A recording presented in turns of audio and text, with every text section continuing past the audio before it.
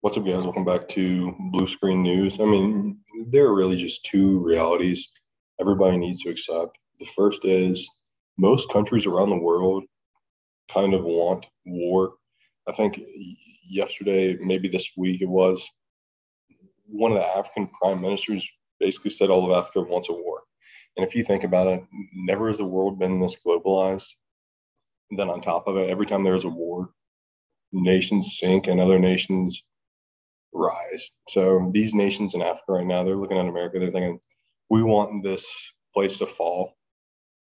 And they're going to probably eventually start throwing their hat into the ring here with some sort of violent conflicts. And we are probably at the beginning of World War III. So that is the first reality to settle into. The second reality to settle into is a reality to combine with the first one. But this one is that China flat out asked Russia to wait until after the Olympics to start their invasion. And then Russia clearly waited until after the Olympics to start their invasion. So there's clearly a strong alliance there between Russia and China. And China's been wanting Taiwan for a significant amount of time now. Taiwan's pretty small in the grand scheme of things.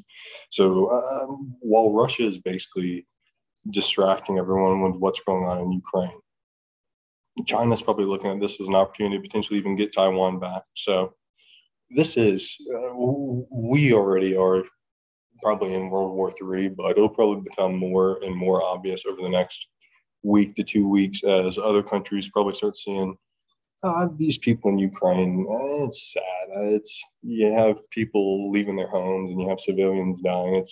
It's all extremely sad, but it's only going to get worse, which is the unbelievable part. I mean, right now it hasn't even been that bad. I mean, there's been a lot of death already. It's certainly a lot more death when there's war than when there's not war, but it's only going to get worse. It's going to get probably way worse. But Matthew 24 says, "Do not be alarmed."